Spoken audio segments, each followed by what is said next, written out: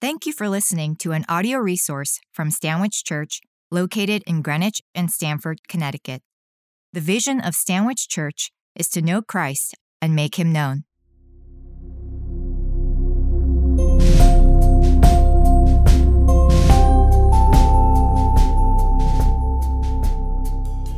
Good morning, Stanwich family. The gospel lesson for today is from Luke chapter 1, verses 39 to 56. This could be found on page 1017 of your Pew Bible. After learning that she will give birth to the Son of God, Mary visits her relative Elizabeth, who is also pregnant. There, Mary is caught up in praise to God for his blessing upon her and prophetic declaration of the fulfillment of salvation history through the child to come. A reading from Luke chapter 1, beginning with the 39th verse. In those days, Mary arose and went with haste into the hill country to a town in Judah, and she entered the house of Zechariah and greeted Elizabeth. And when Elizabeth heard the greeting of Mary, the baby leaped in her womb. And Elizabeth was filled with the Holy Spirit, and she exclaimed with a loud cry, "Blessed are you among women, and blessed is the fruit of your womb. And why is this granted to me, that the mother of my Lord should come to me? For behold, when the sound of your greeting came to my ears, the baby in my womb leaped for joy. And blessed is she who believed that there would be a fulfillment of what was spoken to her from the Lord." And Mary said, "My soul magnifies the Lord, and my spirit rejoices in God, my Savior, for he has looked on the humble estate of his servant. For behold, from now on, all generations will call me blessed. For he who is mighty has done great things for me, and holy is his name. And his mercy is for those who fear him, from generation to generation. He has shown strength with his arm. He has scattered the proud in the thoughts of their hearts. He has brought down the mighty from their thrones and exalted those of humble estate.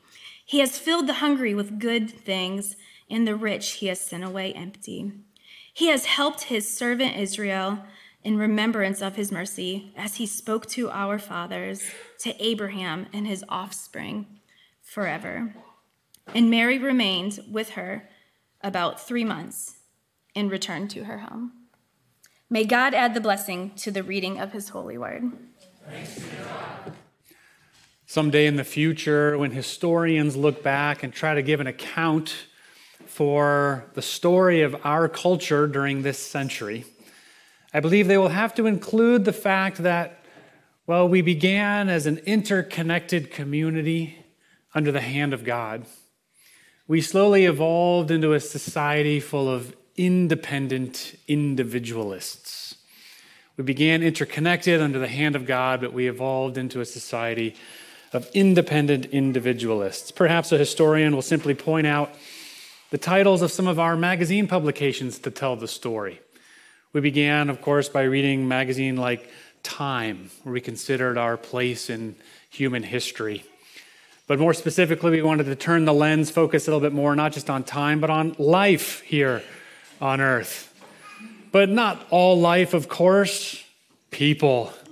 That's where we began focusing the lens, focusing the attention, the magnifying glass on people, but not everyone. Us. Yes.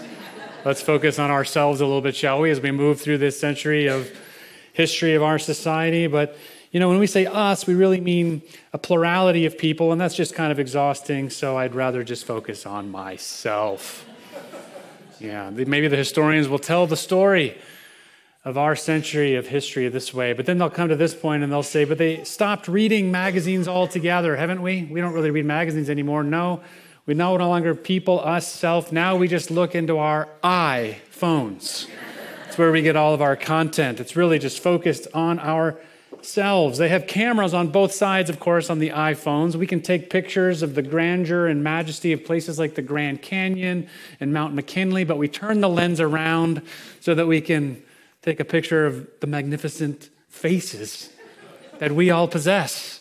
If you notice this, our pictures of even of natural beauty, we now take up half the shot with a selfie of ourselves. We've turned the lens around, haven't we? We've magnified ourselves. I. And I'm guilty of this as well if I think about even how much time and energy I've spent since the last time we gathered here in this room a week ago, how much time and energy and focus I've devoted to myself. I'm mortified, frankly. I wouldn't want to see that pie chart of how much time and energy and focus I've spent on myself. What if a person reversed the lens, so to speak, and stopped magnifying self and started focusing on someone else, on our Creator? In today's scripture, we see someone doing this, and we see what would happen if we all did this. Look at Mary. Look at what Mary says in verse 46 of our scripture today. Something amazing has happened to her, and instead of focusing on herself, look what she says. My soul magnifies the Lord. My spirit rejoices in God, my Savior. Mary reverses the lens. She turns it back around. She brings magnification like her soul, like her spirit being a lens, a magnifying glass, not pointing to herself, but pointing everybody for generations to God. Mary says, my soul magnifies the Lord. She focuses on herself for just a brief moment in the next verse before flipping the lens back to focus on God. But look what she says about herself when she does give self-reflection. Verse 48, look what she says. For he has looked on the humble estate of his servant. The humble estate. She says, if you're going to look at me at all, just please know I'm humble and I'm a servant of God. This humble estate is probably a socioeconomic term that Mary's referring to. Mary and Joseph were quite poor. We know this because in the very next chapter, when they go and dedicate Jesus at the temple, they bring an offering. And the offering that they bring is 2 turtle doves. That was about the lowest price offering you could bring to the temple. More wealthy families would bring a lamb. But they brought 2 turtle doves. She's saying, little old me, I'm just humble. I'm just poor. Look at my humble estate. When she continues in that verse 48, for behold, and I almost hear her giggle when she says this, from now on, all generations will call me blessed. It's like she can hardly even believe it. But she immediately turns that lens right back onto God. And look what she says in verse 49, for he who is mighty has done great things for me, and holy is his name. What Mary is saying here is, look, when you look at me, if you ever consider me, historians in future years, think of me as a lens. Think of me as a magnifying glass. Through me, I want you to see someone else. I want to magnify the Lord. There are people like this who've turned the lens around, so to speak, who when we get to know them, we get to know Christ better. We know some people like this. Wasn't it great having Pastor Neely here last weekend? She taught the women on Saturday, and she said the pastoral prayer from this pulpit on Sunday. I've thought for years, what is it about this woman that's so unique and so special? And I realized as I was studying this passage this week, this is true of her. Her soul magnifies the Lord. When you're around her, when you're experiencing her ministry, you get drawn closer to Christ. This is a person whose soul magnifies the Lord. Her ministry magnifies the Lord. Her voice magnifies the Lord. Her whole life. And that's why when we encounter her, we encounter Christ. And we're trying to build a culture around here where we are people who are not about ourselves, but who have lives that become magnifying glasses to God, to bring God the glory. There was this really wonderful moment this past week with our staff team. We had the staff Christmas party. I love the staff Christmas party. It takes place in my living room, and the staff comes out and they bring their spouses. And for years, we used to play the white elephant gift exchange game. I hate that game. Talk about the anti-spirit of Christmas. We're stealing from each other. So when I became senior pastor, I got rid of that game. And instead, we gather around the piano and we sing Advent and Christmas carols together. I like that a little bit more. And there was a moment this past Thursday where we had the staff in my living room. We were singing a carol, and I realized, wow, this is wonderful. What if we had a whole staff team who wanted to be magnifying glasses, wanted to be lenses, not for ourselves, but for the Lord? And I sensed the Holy Spirit in the room as we sang one particular song. We actually sang it a few minutes ago here with the Advent candle. Oh, come, let us adore him. You know this song, right? Well, that song has like 27 verses. And we were on one of the later verses together as a staff in my living room singing, and we were singing this one lyric repeatedly, and I really sensed that the staff meant it. And the Holy Spirit was blessing us. Will you help me sing this one verse? It goes like this. It goes, we'll give him all the glory. We'll give him all the glory. Give him all the glory. Christ the Lord. Christ the Lord. Yes. And I just got hit with the Holy Spirit in my living room on Thursday night because I realized I was surrounded by a team, surrounded by ministers of the gospel who seek to give glory to God, to give all the glory to God. We are trying to build a culture around here where when people look at us, when they encounter Stanwich Church, they're drawn closer to God because we're magnifying God. Now, what could prompt this type of lens turn, as it were? Well, in Mary's case, something instructive prompts this moment. I want us to look at it together because it's helpful for us as we consider this for ourselves. Two things happen for Mary. She has an encounter with God, and she has a connection with community. An encounter with God and connection with community. She has just experienced in the previous chapter, an angel has visited her. An angel from the Lord who says, Mary, you're going to bear a child, and this child is going to be the long-expected, long-awaited Savior. So she's had an encounter with God through this angel. And we pick up the story then in verse 9 where we see her get a connection then with community. Encounter with God, connection with community. Verse 39, in those days Mary arose and went with haste into the hill country to a town in Judah. And she entered the house of Zechariah and greeted Elizabeth. Elizabeth is Mary's maternal aunt. So she has this encounter with God, and she goes with haste into the hill country to go find Elizabeth to talk about it. Do you ever have an experience? Do you ever have something that happens in your prayer time or an experience with God, and you say, I got to call my sister. I got to call my brother. I got to call my aunt. I got to text Pastor David. That's usually what I do when I have an encounter with God. David, what do you think about this? And you got to go talk to somebody about it. What we're looking for there is confirmation. We're looking for affirmation. And occasionally the person we reach out to, they say, are you sure you heard that? So we're looking for wisdom as well. And so Mary runs to her maternal aunt Elizabeth's home. And look what happens, verse 41. When Elizabeth heard the greeting of Mary, the baby leaped in her womb. The baby. This is the person who would grow up to become who we call John the Baptist. He leaps in his mother Elizabeth's womb. And Elizabeth was filled with the Holy Spirit. She exclaimed with a loud cry, blessed are you among women, and blessed is the fruit of your womb.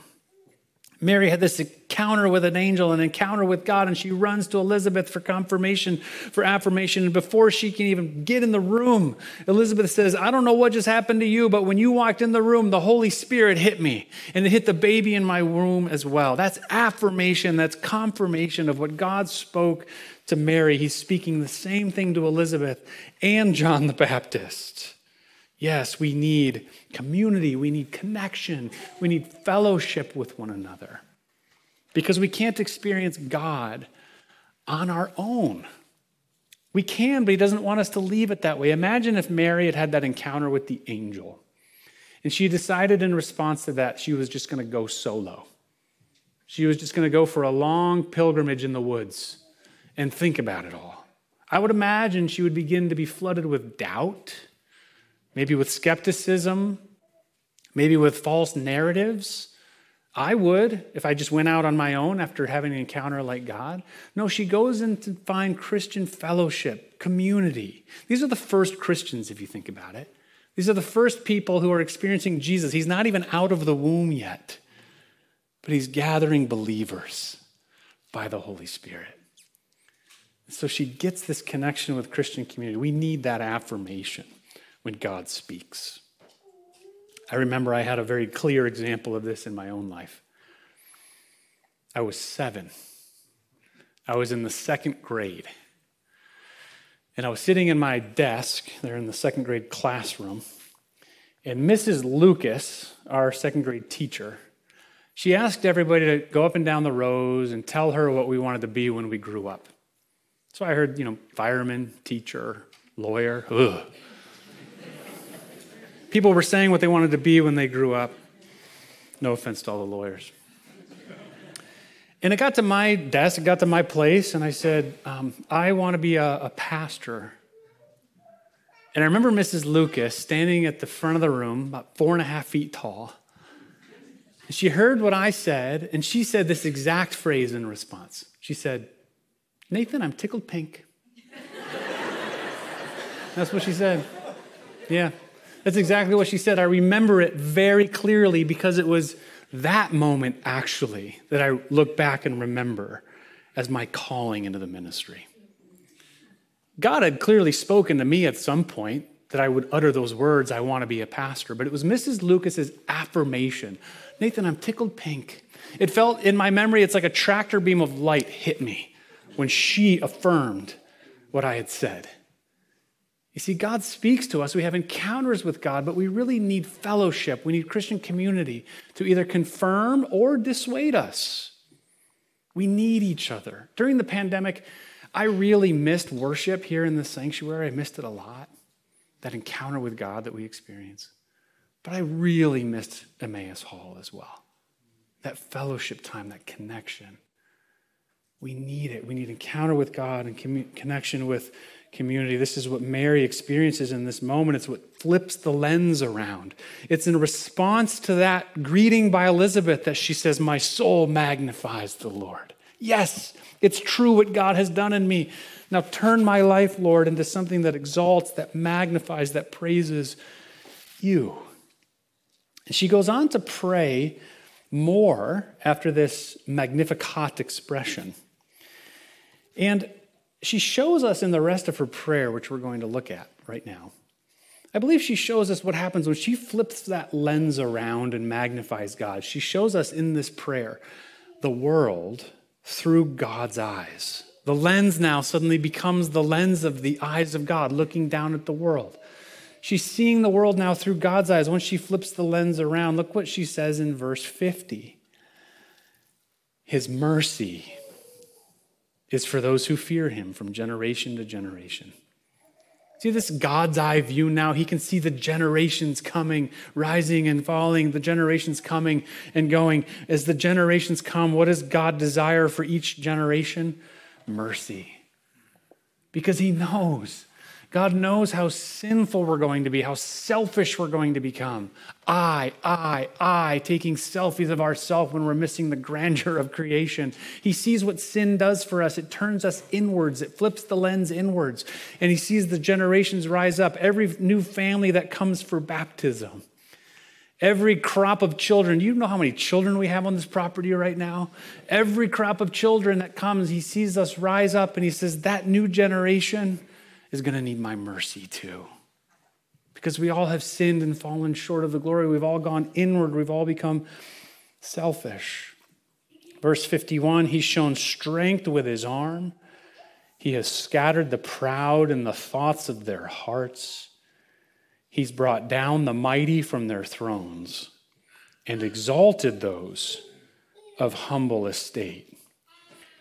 What I believe Mary's prayer is showing us here is that God and his mercy, God's forgiveness is the great equalizer of human history. Because everybody at the foot of the cross is equal.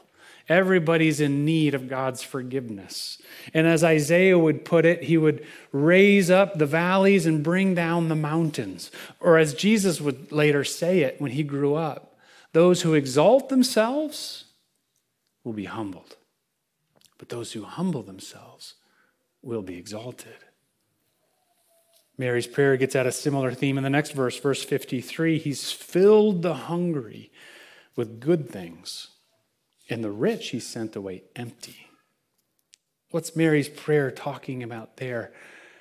Perhaps it's this. Perhaps it's that God looks at all of us and all the generations of history, and he knows because of our sinfulness, our selfishness, he knows that we need help. He knows that we need supply, the supply of his mercy. And those of us who make agreement with that, we're hungry. We say, Lord, I need you. Every hour I need you. And he fills us with his mercy. But those of us, in this case, who are rich in ourselves, rich in our own self-righteousness, we say to God, God, I'm good, I'm fine. I don't need you. I'm doing fine on my own. Well, guess what? If we have an encounter with God, we're going to go away empty. Because what God is offering us, we have to make agreement of our need for it. And if we don't have a need for it, God says, I have no business with you. So the rich he sends away empty. We need his help. Verse 58, he has helped. He's helped his servant Israel in remembrance of his mercy. Mary probably would have no way of knowing the power and the importance of a phrase like that. How God, through Christ, would help his people by remembering his mercy, by looking at us in all of our sin, all of our inversion of the focus, where the focus should be on him. We focused on ourselves. He knows these people need my mercy. And how would God give us his mercy? How would he remember his mercy? What he would do in Jesus, in the story of Jesus, he would do the exact reversal of what we tend to do because of our sin. Jesus, the true magnificent one, the glorified one, the one seated on the throne of the universe, deserving of all praise and all attention and all glory. And he stepped down from his throne. He became the humble, poor servant. And he went to the cross. Oh, exalted one. Went to the humble cross, and the world turned its face away. The Father turned his face away. All the lenses turned in the opposite direction because it was too horrifying to look at. This is his mercy for us. Because in that place on the cross, he was receiving the consequences, the punishment for all our sin, all our selfishness. He became sin so that we might receive his righteousness. Jesus reversed the lens. And now in response to that, we can live lives that magnify him. But there's something that has to take place in us before we can truly do what Mary did here. Before we can reverse that lens, we can stop focusing on ourselves and start magnifying him. There's something that has to happen in us. We have to die to ourselves. That's what the New Testament is clear about. We have to die to ourselves. Jesus said this. He said, anyone who would come after me must deny himself, pick up his cross, and follow me. Did you know that? Maybe you're new to Christianity and this is news to you. Maybe you've heard the message that Jesus died for us, and now you're hearing for the first time he asks us to die for him as well. It's true. We don't die the same physical, painful death that he died on the cross, but what he's inviting us into is the death of that place in us that always fights for ourselves. Call it your ego. Call it your grip on a sense of control of your own life and your own situations. Call it reputation management.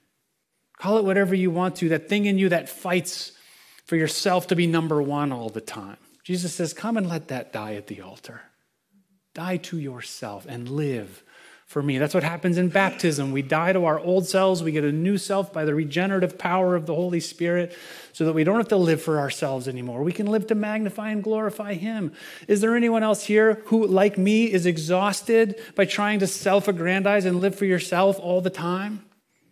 It's exhausting. It's tiring. We have freedom offered to us when we die to ourselves and live for his glory. We're going to sing a song together in just a couple of minutes. I love the lyrics of this song, and I want us today to treat this song as a real, genuine, authentic prayer that we mean. And the prayer is, Christ be magnified. We're going to sing this together after we take communion. We're going to say these words, oh, Christ be magnified. Let his praise arise. Christ be magnified in me. Oh, Christ be magnified from the altar of my life. Christ be magnified in me. See this language here, the altar of my life, this invitation to come and die to ourselves on the altar so that Christ can be magnified in me. And then in the bridge of the song, we're going to sing this amazing lyric. I won't be formed by feelings. I'll hold fast to what is true. If the cross brings transformation, then I'll be crucified with you. This is the deeper invitation, guys. Not just to live lives that magnify and glorify God, but to do what's necessary to get to that place, to die to ourselves, to live for him. So as we come to the communion table in a couple of minutes, that's the invitation. Lord, receive my sin, receive myself, receive my selfishness, and let it remain at the altar so that when we sing together at the end of communion, we'll truly mean it. Oh, Christ, be magnified in me. Amen.